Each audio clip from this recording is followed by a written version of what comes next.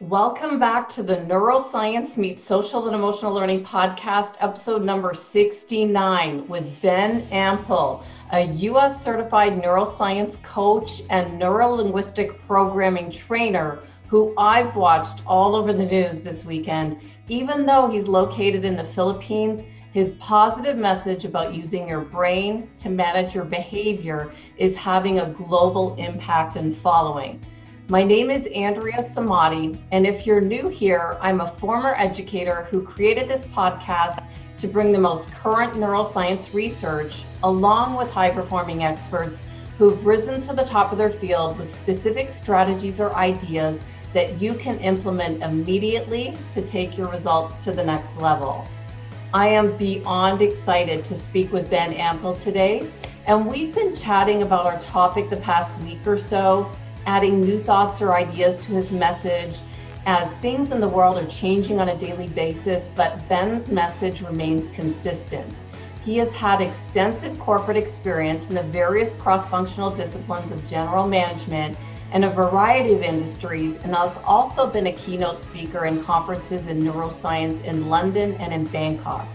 His background and speaking history is top-notch, and I know he'll share some insights to make us think differently after this interview about the best ways for us to manage our behavior with our brain and mind. Welcome, Ben, all the way from the Philippines. Andrea, it's so good to see you. You too, Ben. This was so much fun setting up this interview and making sure we had the correct time zone. You are so right. Nothing is going to stop us professionals with this 15-hour time difference. I would like to say mabuhay, which is our national greeting. It means long life, but it's a very respectful and it's greeting reserved for people who are family to us. So mabuhay to you, Andrea. It's Tagalog, Filipino. And magandang umaga, good morning to where you are. It's 8 p.m. where I am here in the Philippines. 15-hour time difference, but it's like you and I are just next door neighbors. We are think alike, like-minded, and we also share the same passion for life. It's truly a pleasure to meet you virtually.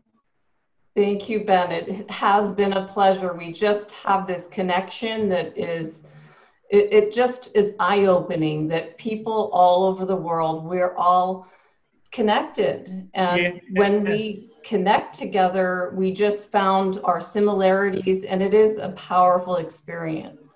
Thank you so much. So Ben, since connecting with you on LinkedIn, I noticed so many similarities with how much we're both passionate about the topic of neuroscience. It's an area that I lose track of time when I'm learning and studying, and I spend all my spare time with it. And I've been learning from you with what you've been posting and sharing. What got you interested and passionate about the field of neuroscience? First of all, Andrea, I learned from you with what you're sharing. Your podcast is really top notch. I'm glad that we were connected over LinkedIn, and I'm sure this will not be the last time we will be speaking. The brain learns visually. So with your permission, may I share my screen? Yes. So this is where we are right now. The brain is actually the organ that defines us. It determines our personality. It also determines how we think and how we behave. Yet most people know more about how their phones work than they do how their brains work, which is actually ironic. The United Nations and the World Health Organization has mentioned that mental wellness will be the next pandemic after COVID. COVID has really put everybody globally on a very stressful environment on such a prolonged nature. So the stress becomes chronic and traumatic. And unless you provide your listeners tools and concepts, this will not go away by itself. So that got me interested into neuroscience. If we were in a jungle and we were compared to animals and we're facing COVID, whom would you put your bet on to survive? We're not the tallest. The giraffe would have that distinction. We're not the largest. The elephant would be that. We're not the strongest. The lion would be that. We're not the fastest. We cannot fly and we cannot swim. We cannot camouflage ourselves.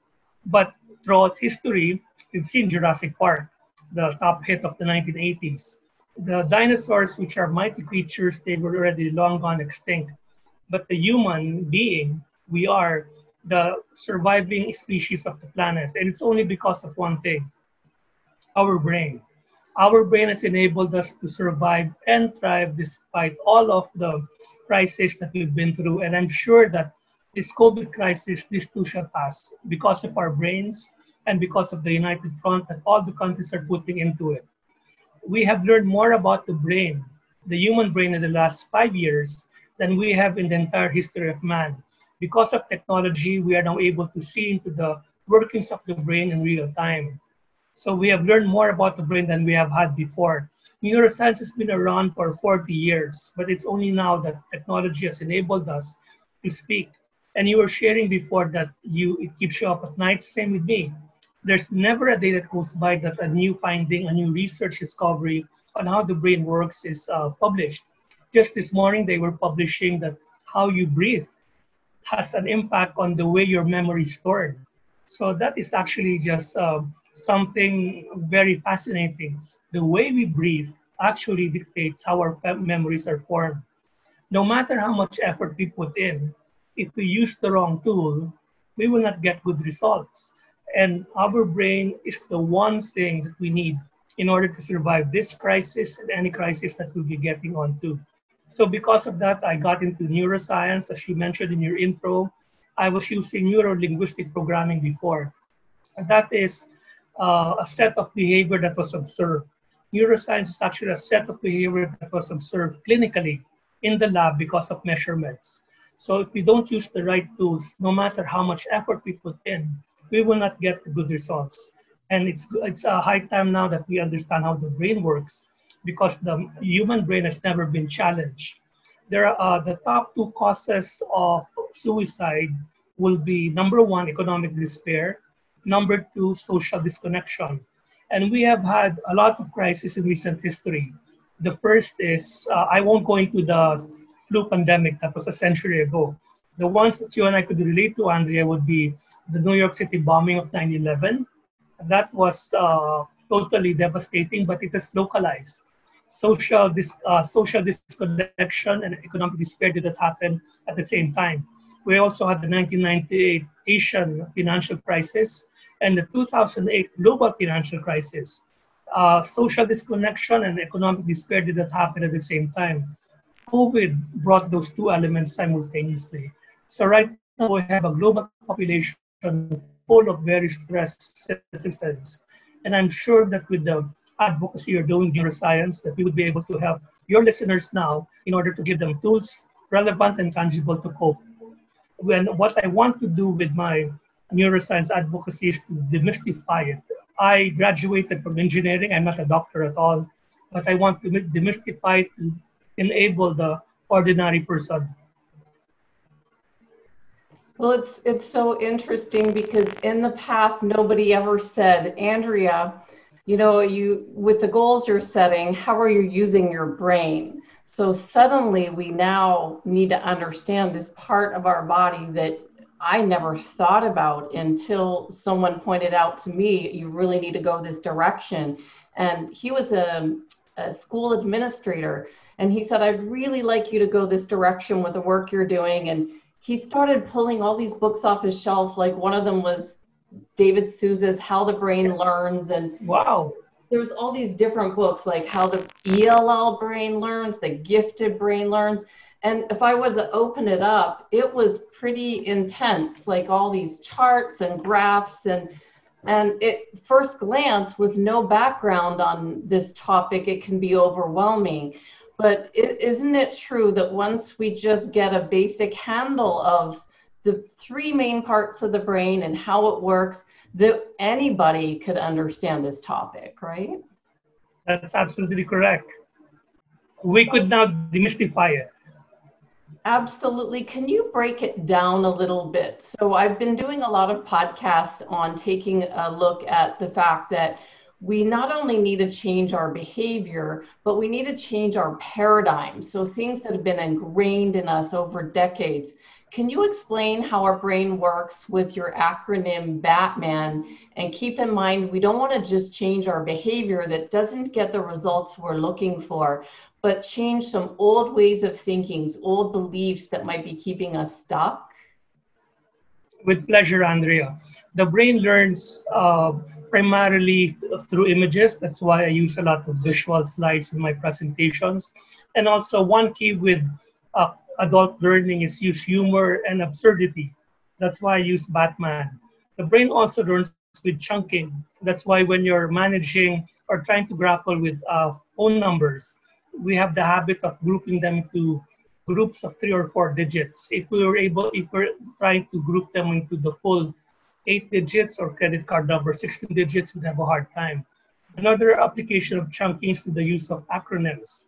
That's why Batman, we have 3 acronyms for tonight: Batman, SCORE, and SCARF.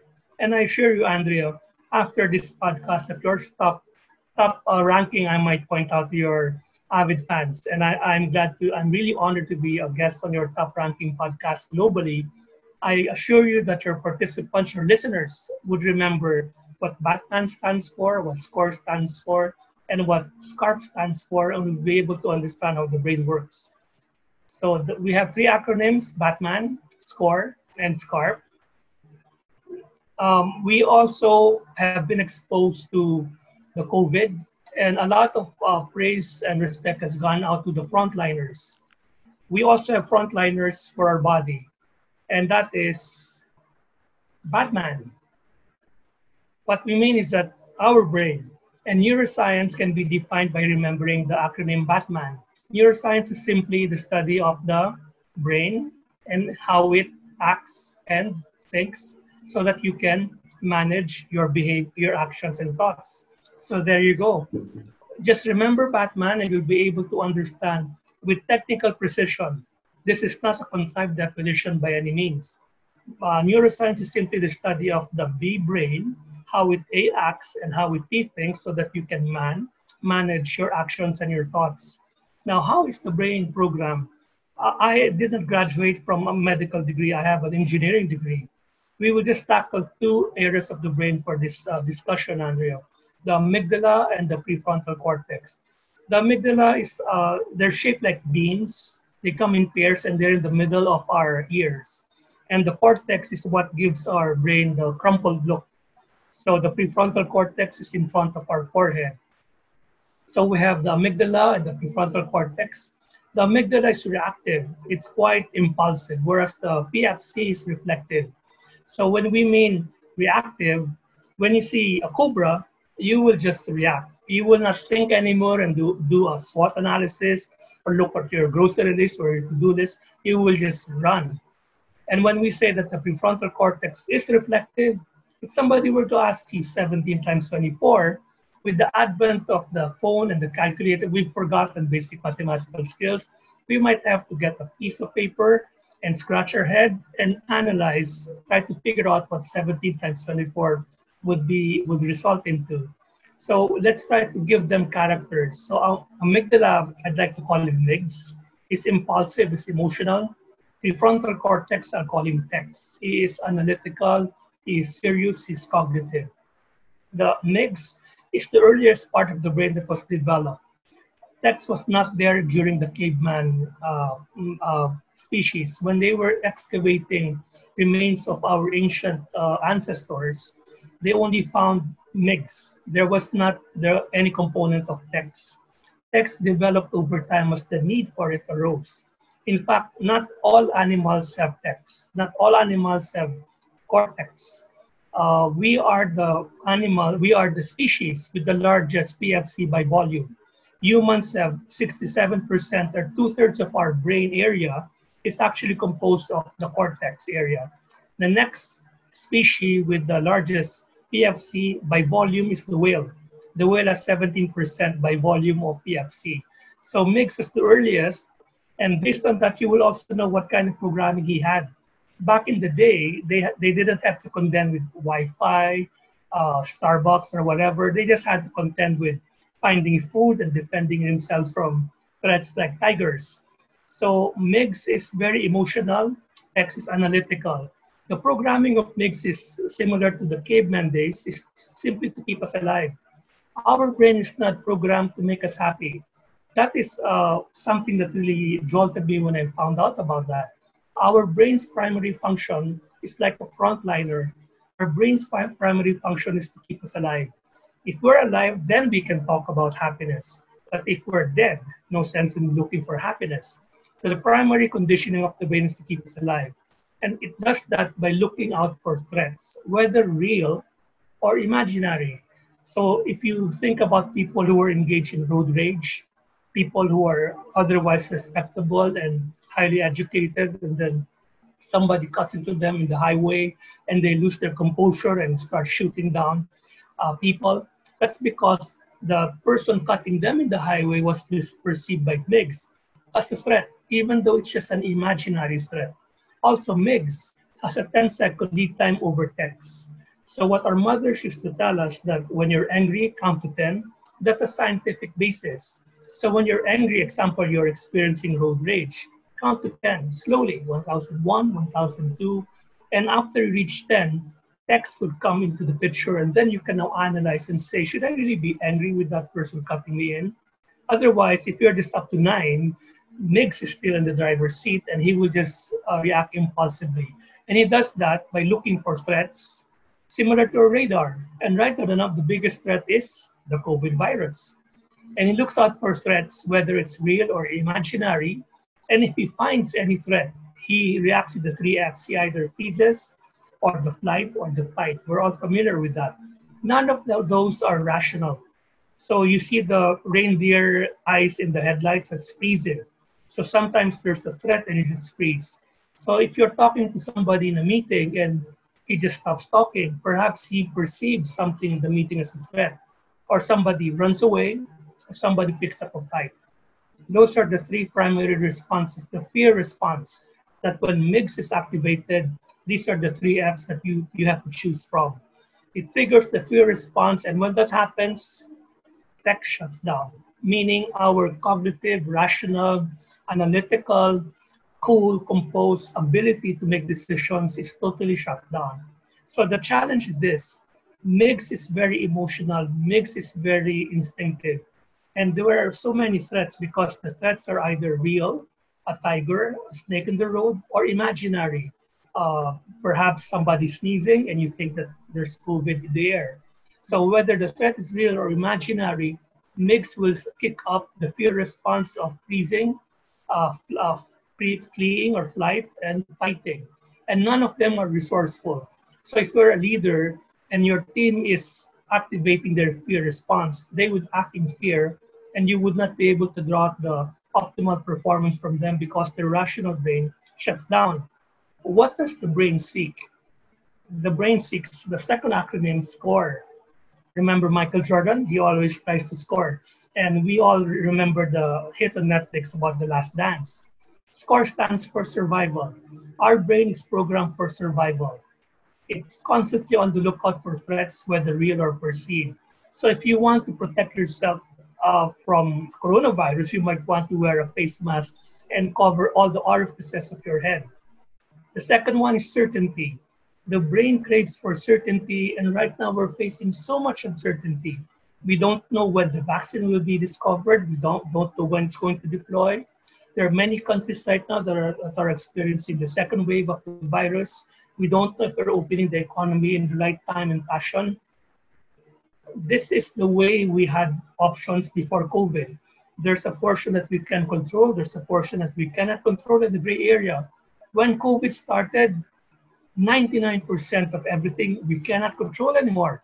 So our brain is kicked up in high uncertainty fashion, and that's very stressful. There's more stress that the brain feels over uncertainty than stress over certainty of a bad thing happening. Let me say that again. We experience more stress over uncertainty than with the certainty of something bad going to happen. If I'm supposed to have a colonoscopy tomorrow, that's a very uncomfortable procedure. It's bad. But I know I'm going to have it tomorrow, so I'm certain about it. And I will not be stressed as much as if my relative gives me a message, Ben, please pray for me. I just had a biopsy. I pray that the tumor will not be malignant. It will be benign. Because of uncertainty, I will feel more stressed over that than with the certainty of me going to have a colonoscopy tomorrow. That's just hypothetical. Next is relationships. So SCR. Relationships, we are social beings. Our ancestors, the cavemen, formed tribes. In fact, the empires that conquered the world before, the Mongolian, the Romans, they were actually allegiances and coalitions of tribes.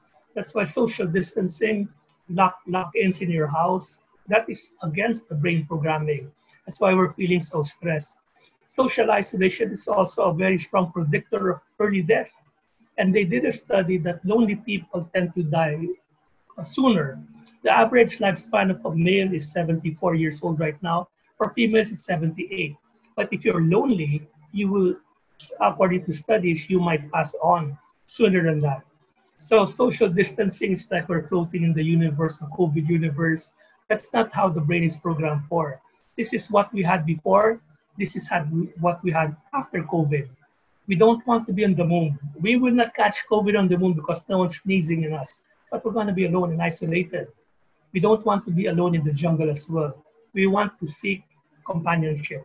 So again, the brain six score, that is S, survival, C, certainty, and then R, relationships. And what did we get during COVID? We were seeking for score, survival, certainty, and relationships. We got COVID overload. We didn't get survival, we didn't get certainty, and we didn't get relationships. Prior to the onset of neuroscience, people thought that the brain is hardwired, meaning the brain that we were born in is the brain that we're going to die with. But with the advent of technology, they now discovered that the brain is actually malleable. It's like modeling clay. The brain is actually soft-wired. And you can actually program your brain with what they call neuroplasticity. If you keep on thinking about a thought and acting a behavior consistently and repeatedly over time, neural connections or brain connections in your brain would form, and that would form a mindset or a habit. And it's like toasted bread. There's a program for the bread, how much time you have to toast it. If you keep it too short, it will be under toasted. Whereas if you keep it in the toaster too long, it's going to be burned.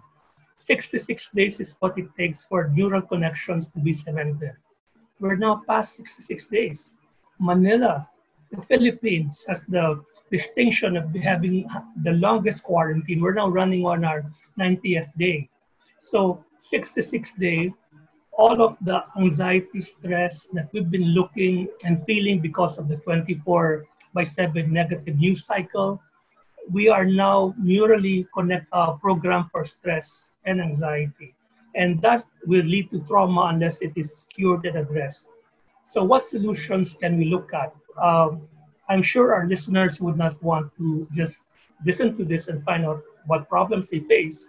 We are here to offer them practical, evidence-based solutions. Again, Batman. So Batman, again, is the study of the brain, how it acts and how it thinks so that you can manage your behavior.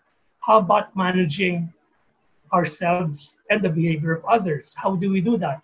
We have to know what are the drivers that makes MIGS, the amygdala, agitated and triggers the fear response.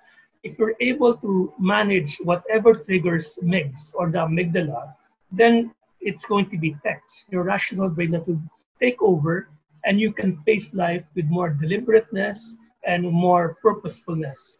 So again, the acronym is SCARF. SCARF represents the 5 drivers that if you deprive a person of that will trigger MIGS in the other person. S is for status. If somebody cuts while I'm driving the highway, somebody cuts into my lane, I might feel that I lost status. In the office background, a threat is that if you give an unsolicited advice to a colleague, he would say, you and I are just co-equal. I don't even report to you. How dare you give me your opinion? If I want your opinion, I'm going to ask for it. Doing so triggers a threat. MIGS will be agitated. A reward is if you offer a positive feedback, then you will calm down MIGS. Certainty is we want certainty, as we said before, the brain craves for patterns and certainty. So what's the threat? If we don't establish clear guidelines, we are now able to, we were working from home 100% prior to people being allowed to go back to the office, depending on what country you're in. Here in the Philippines, it's 50% of the total workforce. But people who are going back to the office may not be given clear guidelines what to expect. So a threat will be feared and MIGs will get threatened. A reward is that if you give them, guys, you're the leader. Guys, I totally have no idea what the future holds. But I admit with you, I'm giving you the certainty that I will be very forthcoming to you and I will tell you whatever I know. Even that alone will give them certainty and that will calm down MIGs. A is autonomy. We all want a sense of control. We don't want things to just be imposed upon us. So a threat is if you micromanage somebody's work. He would feel that I went to school, I'm not a child, like I know how to do my work, and MIGs, the amygdala will be threatened. A reward is if you allow them to do their own thing, like work from home as long as they deliver their outputs well and according to your standards. And then R is relatedness. We all want to have a feeling of belongingness. The threat is if you exclude somebody in a meeting. Example, you and I are having a Zoom town hall meeting, and one of our colleagues was not invited. Then he would feel that he's not even included, he's being ostracized. So his amygdala MIGs would be threatened, the fear response would go out. A reward is if you mentor a subordinate, you just take him under your wing and try to take him in as a student and friend. Then MIGs would be calmed down. And finally, fairness. We all want to be treated with equality and fairness. A threat is if you do practice double standards in your office, then those affected MIGs, the amygdala, will be threatened. A reward is if you're very transparent in how you're managing your office. So again, MIGs, a SCARF represents the 5 drivers that if you take this away from people, their amygdala or MIGs will be triggered, and that will force the amygdala to generate the fear response. So if I want to be a leader, I should make sure that I don't deprive my team of their status. I provide them certainty. I give them autonomy, ability to make choices. I give them certainty, and I treat them with fairness. Well, this is very powerful, Ben, to start out with this. So I'm just going to recap, because with Batman, I got that we've got to understand that there's the part of the brain, the amygdala, where the fear comes from, and that shuts down our ability to think and reason. And we're going to be afraid of, more than anything, we're going to be afraid of uncertainty that we're facing in the world today. And every day something is happening that is opening up this fear of uncertainty, like wherever we are. You're in the Philippines and I'm here in Arizona, and stuff is happening on a daily basis, whether we're in the corporate world or whether we're just operating our day-to-day lives. So the Batman, it really helps me to understand just the fact that what's happening, even on a subconscious level, is that right? Like we might not even be aware of it. We're getting up and going about our daily activity. You go on the highway, suddenly something's shut down, and you might not even know how you're reacting, but your brain goes into fear, and then suddenly you're not thinking right. Is that's correct? A good way to? And so then for overcoming these fears that we're experiencing every day, what would be a good thing for me to do? I don't know. What about people that they're not sure if their job is going to be here today or tomorrow, and this fear or threat is a daily thing for them? What could we do for this? The SCARF is actually twofold, Andrea, and that's a very good question. This is actually a key. These are the elements of effective leadership during COVID, and they are evidence-based because they're based on scientific research. If you go to a bookstore, whether brick or mortar or online, you can find a gazillion books about leadership. Most of them are opinion-based. Most of them are just observed behaviors, but none of them are based on how our brain's programming is affected. So as a leader, I as a leader would want to treat my team with status, certainty, autonomy, relatedness, and fairness. Now, to your question, Andrea, if I'm feeling something, I'm feeling antsy, I'm feeling kind of down, but I couldn't wrap my head around it. This also provides a template for emotional mastery. So if I was just counseling a friend the other day, he was feeling rather down because of what's going on. And he couldn't really explain, he couldn't articulate what he's feeling down about. And I presented to him the SCARF template. And I go, is your status threatened? And he goes, no. Is your certainty threatened? And apparently, there was news locally that one of two major airlines would be laying off people, 50% of their workforce. And he worked for that airline company. So he is uncertain whether he's going to lose his job. And then autonomy, he doesn't know in a very tight job market whether he could find work. His work is also very specialized. So the class of 2020 graduated class will be entering a very tight labor market.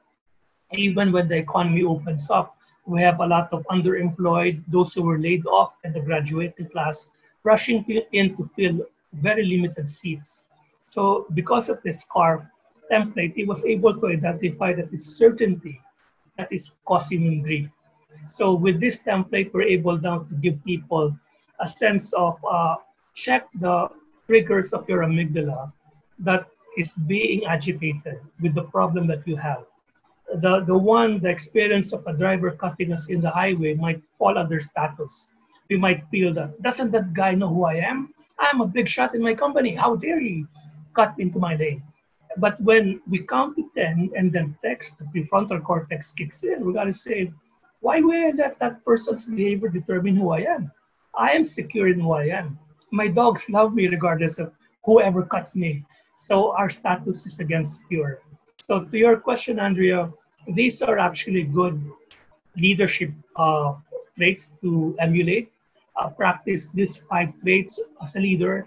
And if you're a follower and if you're a normal individual, these 5 triggers would let you inspect and dissect the problem that you're experiencing so that you'll get a better handle on it. Moving forward, what can we do during this period of COVID? Although we're now slowly opening up the economy, Dr. Fauci is saying that the vaccine might be discovered and it's now into human testing within the year. I would say practice self-care. Take care of yourself. Similar to when we used to ride the airplanes, they say that when the oxygen drops, put on your mask first, then assist the infants or elderly after that. So put on your mask first. We have another acronym, and the acronym is selfish. S is sleep. We are a sleep-deprived society, and sleep is the primary way our brains recharge. In fact, if you're sleep-deprived, there are so many negative things that happens to your brain and your body. Our memories are solidified during our sleep. So if you're sleep deprived, your memories will be malformed. I gave this talk during the Valentine's in my church this year on Valentine's Day to the singles. I was telling them that if you're a lady and a guy tells you, I'm losing sleep over you. I'm so in love with you, I'm losing sleep over you. And I dreamt last night that you and I are getting married. Knowing neuroscience, the girl can now say, first of all, you're sleep deprived. Secondly, your dreams are malformed. So leave me alone. So, kidding aside, we should sleep. Stress makes us sleep less, but we don't want to be sleepless without any cause. So we should try to sleep 7 to 9 hours of restful sleep. Is exercise. When we're locked in, I live in a condominium here in Manila, and I have to do my exercises indoors. But do exercise. The good thing is research has shown that it only takes 150 minutes, not even 2 hours. 150 minutes of medium-paced exercise a week so that you will be invigorated. More is better, but if you just at least meet 150 minutes a week, you're checked, you're already okay for exercise. There is laugh. We're watching negative news cycles 24/7. Don't take life too seriously. Sure, there's a virus out there, but learn to laugh. And F is get food, healthy diet. Admittedly, the Filipino breakfast doesn't fall in this category. The Mediterranean breakfast are rich in omega-3, rich in fish, salmon, and the like, vegetables. Those are good for your brain. And then I is invest in learning, invest in creativity, do puzzles. There's the saying, if you don't use it, you lose it. S is sunlight. Sunlight is good for your body and your brain. And being locked in quarantine also deprives us of natural sunlight. And H finally is help others. helping others has been scientifically proven to release positive neurotransmitters. Those are chemicals of the brain that makes us feel good. So if I do a good deed today, I help another person, but I also feel good because my brain will release neurotransmitters that are positive. So practice self-care, be selfish. Again, S is sleep, E is exercise, L is laugh, F is food, I is invest in learning, S is sunlight, and H is help others. Well, I love this because it goes in line with everything that I've been learning from some of the leaders in brain research, like Dr. Amen, who talks about, how important it is that pretty much exercise and diet can solve any brain issue. Yes. And he's been on his Brain Warrior Way podcast, he's been talking about the power of sleep. So I love that idea of being selfish. And when I first started doing this and putting health and exercise first, it does feel selfish. So that's a great way to remember that acronym, that we must be selfish to put the oxygen mask on ourselves first. It's priority. And I was thinking over the weekend, I actually created a graphic. It was based on Dr. Bruce Perry's concept of the power differential.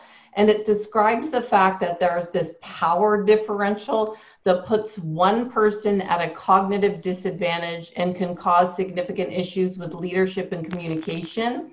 Like, for example, how we are interacting, let's say, with a young child, that we must be aware of this power differential.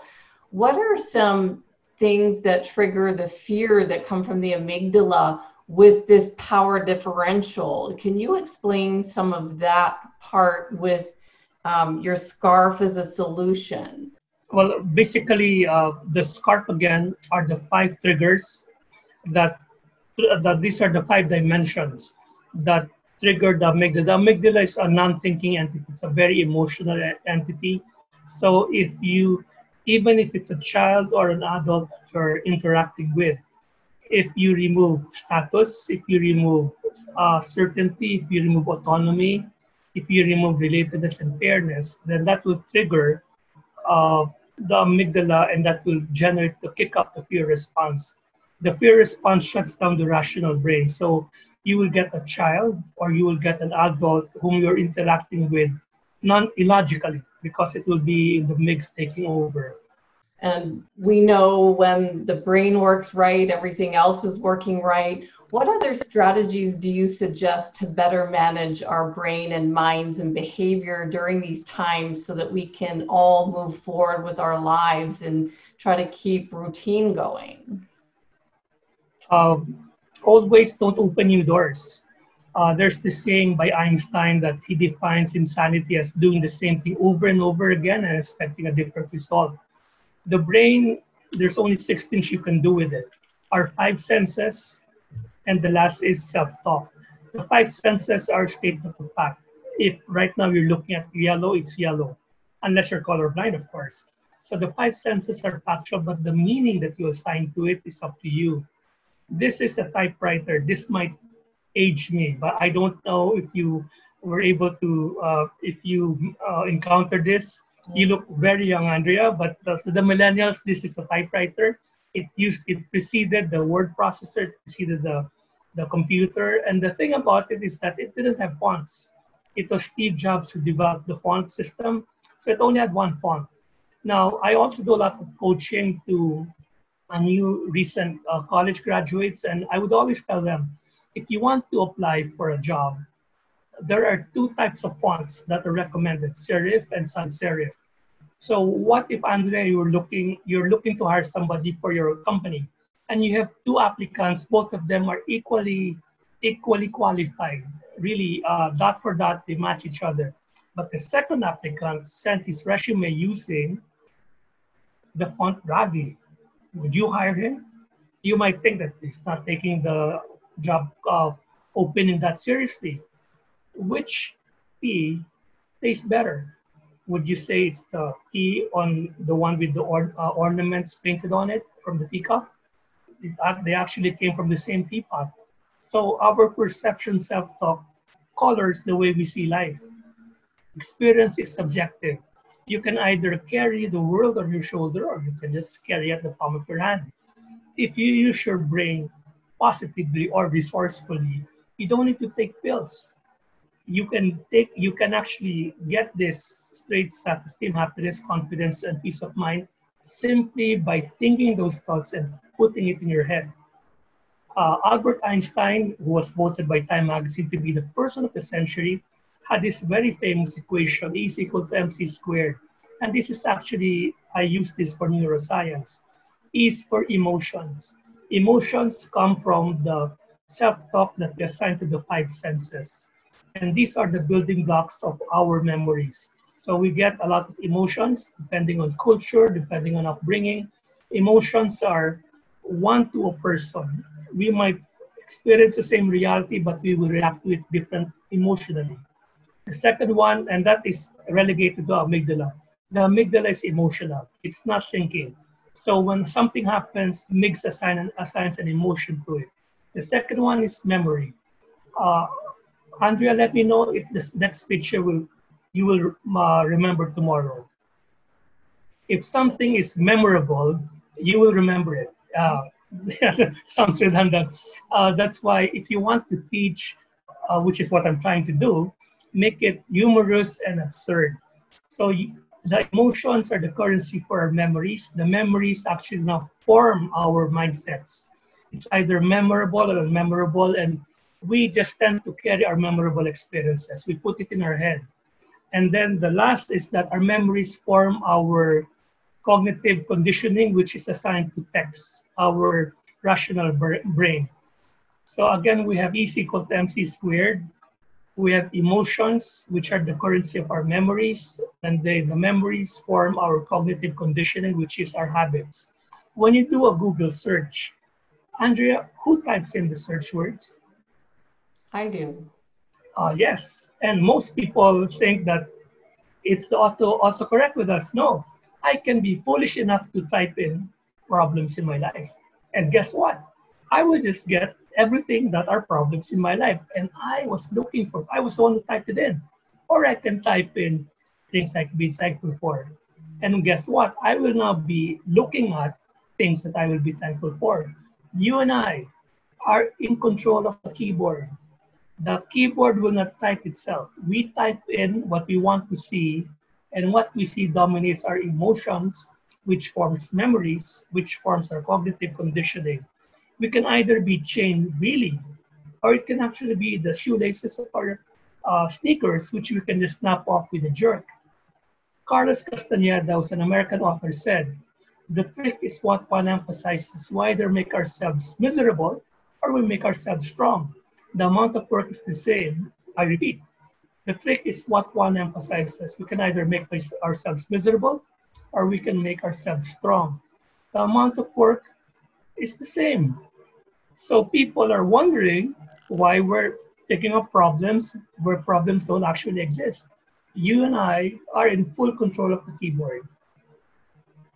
Isn't it, there's this concept that I heard of, and I forget what it is right now, but it's the concept that when we're looking for something, our brain will see that thing. Like if you've seen a certain car, let's say, yes, a red car, you're going to see that red car everywhere. So what you're looking for, you're going to see all the time. Or someone says, I went to Botswana, and you're like, where is Botswana? Suddenly, Botswana is all over the news. It's everywhere. What is that concept called? Do you know? I don't. I know what you're referring to. Yeah. There's a similar brain phenomenon. Our conscious mind is inundated with 40 million bits. It's bits and bytes of computer jargon. Our conscious mind is inundated with 40 million bits of information per second. But the conscious mind can only handle 40 bits per second. So we're overwhelmed with 40 million bits, but our conscious mind can only handle 40. So where does the balance go? It goes to our subconscious mind. Andrea, may I request you to do something? Can you fold your arms? Is it right over left or left over right? Right over left. Can you try doing it reverse? left over right. Yeah, it does feel weird the other way. Yes, and but you and I would know that it should technically be easy. Any child can do it. And also, if I were to ask you, Andrea, when did you think and decide in your life that effective today, if somebody from the Philippines were to ask me to cross my arms, I would do it right over left. Do you know a date when you decided that? No, no idea. No, it's totally subconscious. It went from the 40 million bits, it went down to your subconscious programming. And Andrea, you and I are 15 hours away by time, but I can tell some things about you. You also wear your sweater in the same way. And you also wear your trousers in the same way. Right first before the left. Am I right? And that's a subconscious programming. It's not good or bad. It just is. And if you try to change it, even though it's not nuclear science or rocket science, it's unnatural. So because our brain can only handle 40 bits and we're inundated with 40 million bits, our brain takes shortcuts. They're called biases. And this will explain some of the behavior that we saw during COVID. There are very famous biases. The first is bandwagon effect. When you see a lot of people doing it, we stop analyzing it and we just assume that they're correct, we follow them. And perhaps the behavior that you're referring to, Andrea, is called confirmation bias. We tend to be selective in what we see and we only try to look for what confirms our beliefs. So if I believe that everybody from Arizona, hint, hint, are good people, then anything that is against that, I will refuse. And anything that supports it, I will embrace. So that might be in line with what you're referring to. Also, Henry David Thoreau, he's actually a philosopher. He says, it's not what you look at that matters, it's what you see. But you're right about the phenomenon that if you think about a red car, all of a sudden, everywhere you go, there's a red car. It might be confirmation bias in neuroscience, or it might be something else. But you and I understand each other across the miles and across the time zones. Absolutely, Ben, this is powerful and it's making me think really deeply and make connections. From all the work that you've been doing all over the world with neuro-linguistic programming and neuro coaching and business executives, what do you see as some of the most common reasons that people become stuck with their results?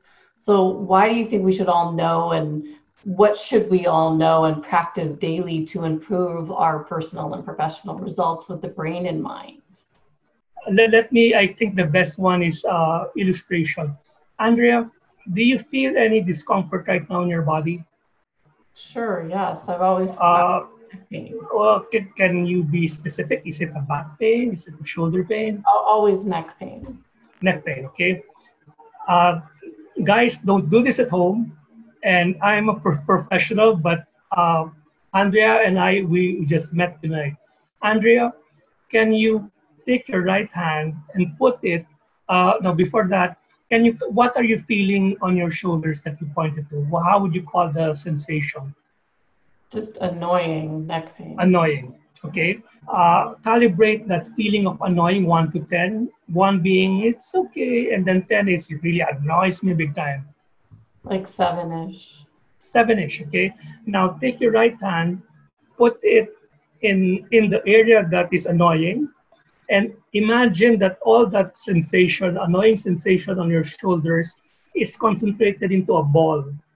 Get that ball into your right hand, and you're now holding in your right hand the ball, which represents the pain that you feel in your shoulder that you refer to as annoying. You got it? Yes. And then now stretch your hand, full arm's length. So Mr. Annoying or Miss Annoying, where gender equal, is already arm's length away from you, and annoying person could no longer annoy you. And do this. Smash it. Okay, Andrea, calibrate. It's way less, and I completely agree with this. Hypnosis helps me more than going to the chiropractor. Like a simple thing of using my own brain. This hypnosis guy taught me how to do this while I'm driving or while I'm working or doing a presentation. Something as simple as what you just did is more effective than me going to the chiropractor. I have no idea why. Right. And then now let's take it down to something more pleasant. Although now we're able to go out of our homes, what was the food that you missed the most during the quarantine period? Probably just the experience of going and eating that food in a restaurant, because we could get it to take home, but the experience of eating it in the restaurant is different. Food tastes different than at home. Right. Now, imagine your favorite restaurant. Do you have one in mind? Yes. Imagine that you're eating there now. What feeling would you assign it to? Joy, delight? Yeah, fun, peaceful. Okay. Calibrate fun and peaceful with your imagination right now. Okay. 1 to 10. What number would you assign? Oh, how much I'm experiencing 10 for sure, because I'm thinking All right. how fun it's going to be. Right. Now imagine and work with me that you went into that restaurant, and again, we never discussed what type of restaurant it was. Neuroscience is absolutely content independent. We don't care about the content. Psychological therapy would ask you about your childhood, how's your relationship with your siblings. In our case, we don't care nada. We just care about how you structure your memory.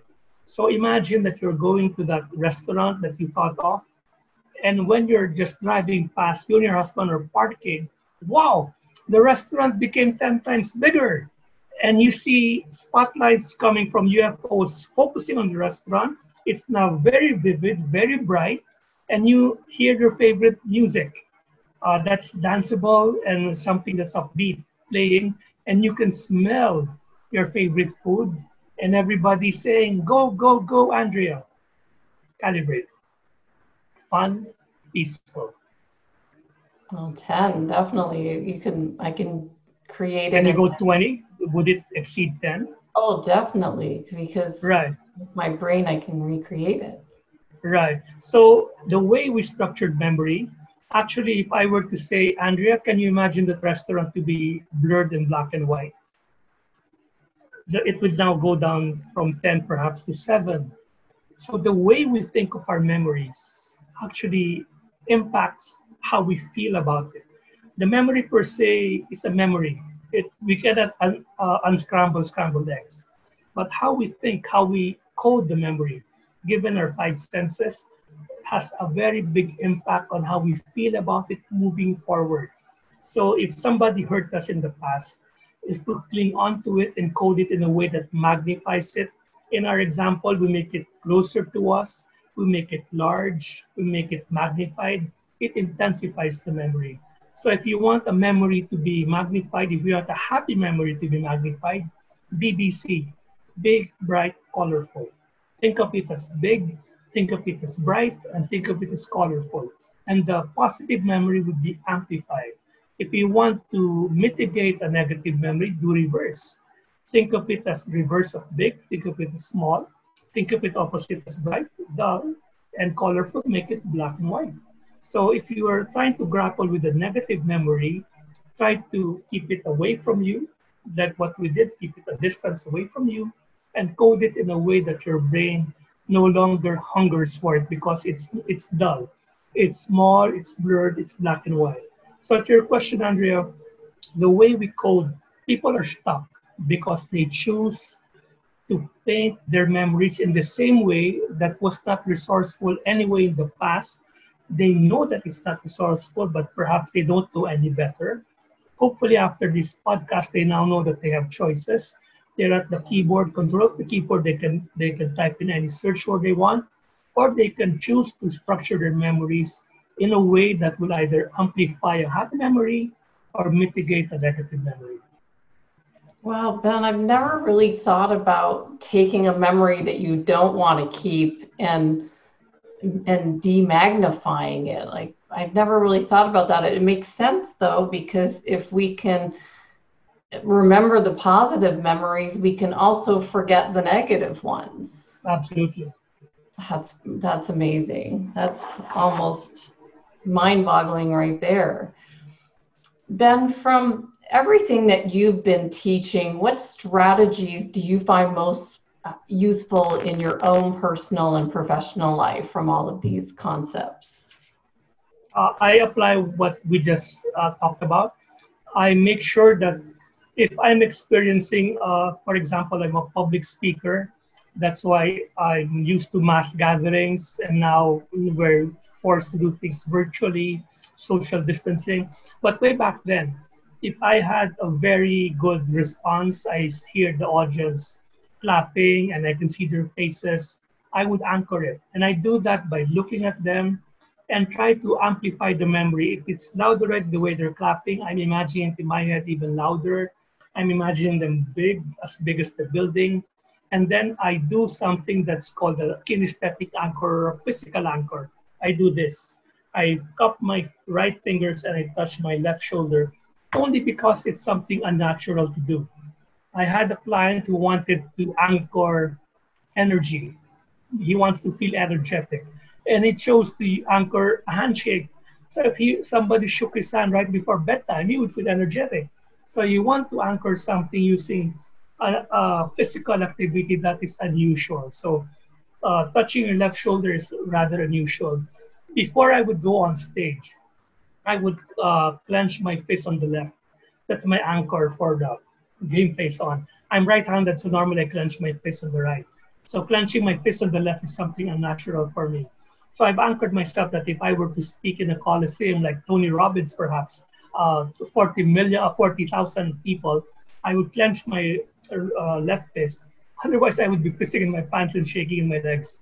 So that will give me a positive anchor. So when I wake up, I make a deliberate effort to make sure that I see the day, I see the next 24 hours positively.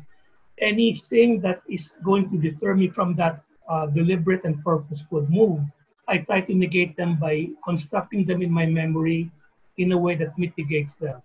So I greet my wife, whom you met earlier.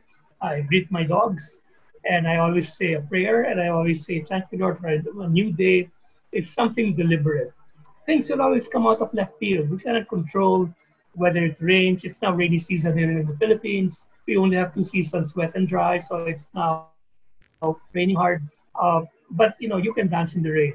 We are all in the same ocean, but we don't have to be in the same boat. So we choose the boat that we ride in. Oh, I love it. Ben, this has been incredible. I just want to review, if we can, these concepts, and I'm sure I'm not going to forget Batman, because the idea of the amygdala being the fear part and the prefrontal cortex, once the amygdala is firing, that shuts down and I can't think. Yes. Can you just review Batman's scarf, score, and maybe selfish, just to make sure that we've all got it before we close up and go on through for our day? All right. First of all, the way we memorize things is through association. So we think of Batman, score, and scarf.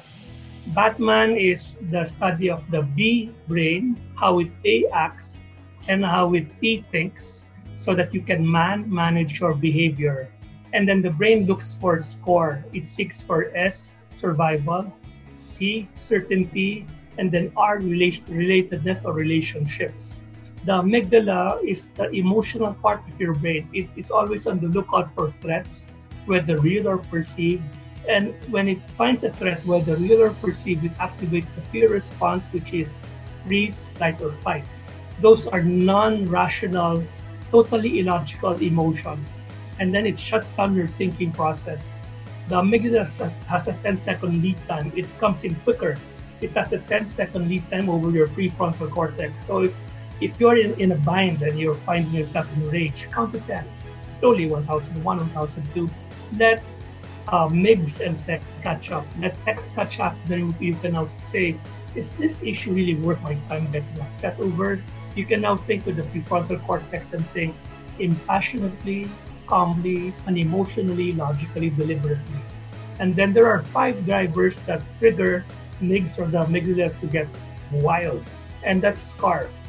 S is for status, C is for certainty, A is for autonomy, R is for relatedness, and F is for fairness. So if you want to be a good leader, you just treat your team with SCAR. Treat them with without diminishing their status. Treat them with certainty. Provide them autonomy or choices. Provide them relatedness or include them, make them feel at home, and treat them with fairness. If you're experiencing an emotional problem, you can analyze and dissect the problem by putting it across the template. Is this problem that I'm feeling an issue with status, certainty, autonomy, relatedness, or fairness? Chances are it will fall in one of them or many of them.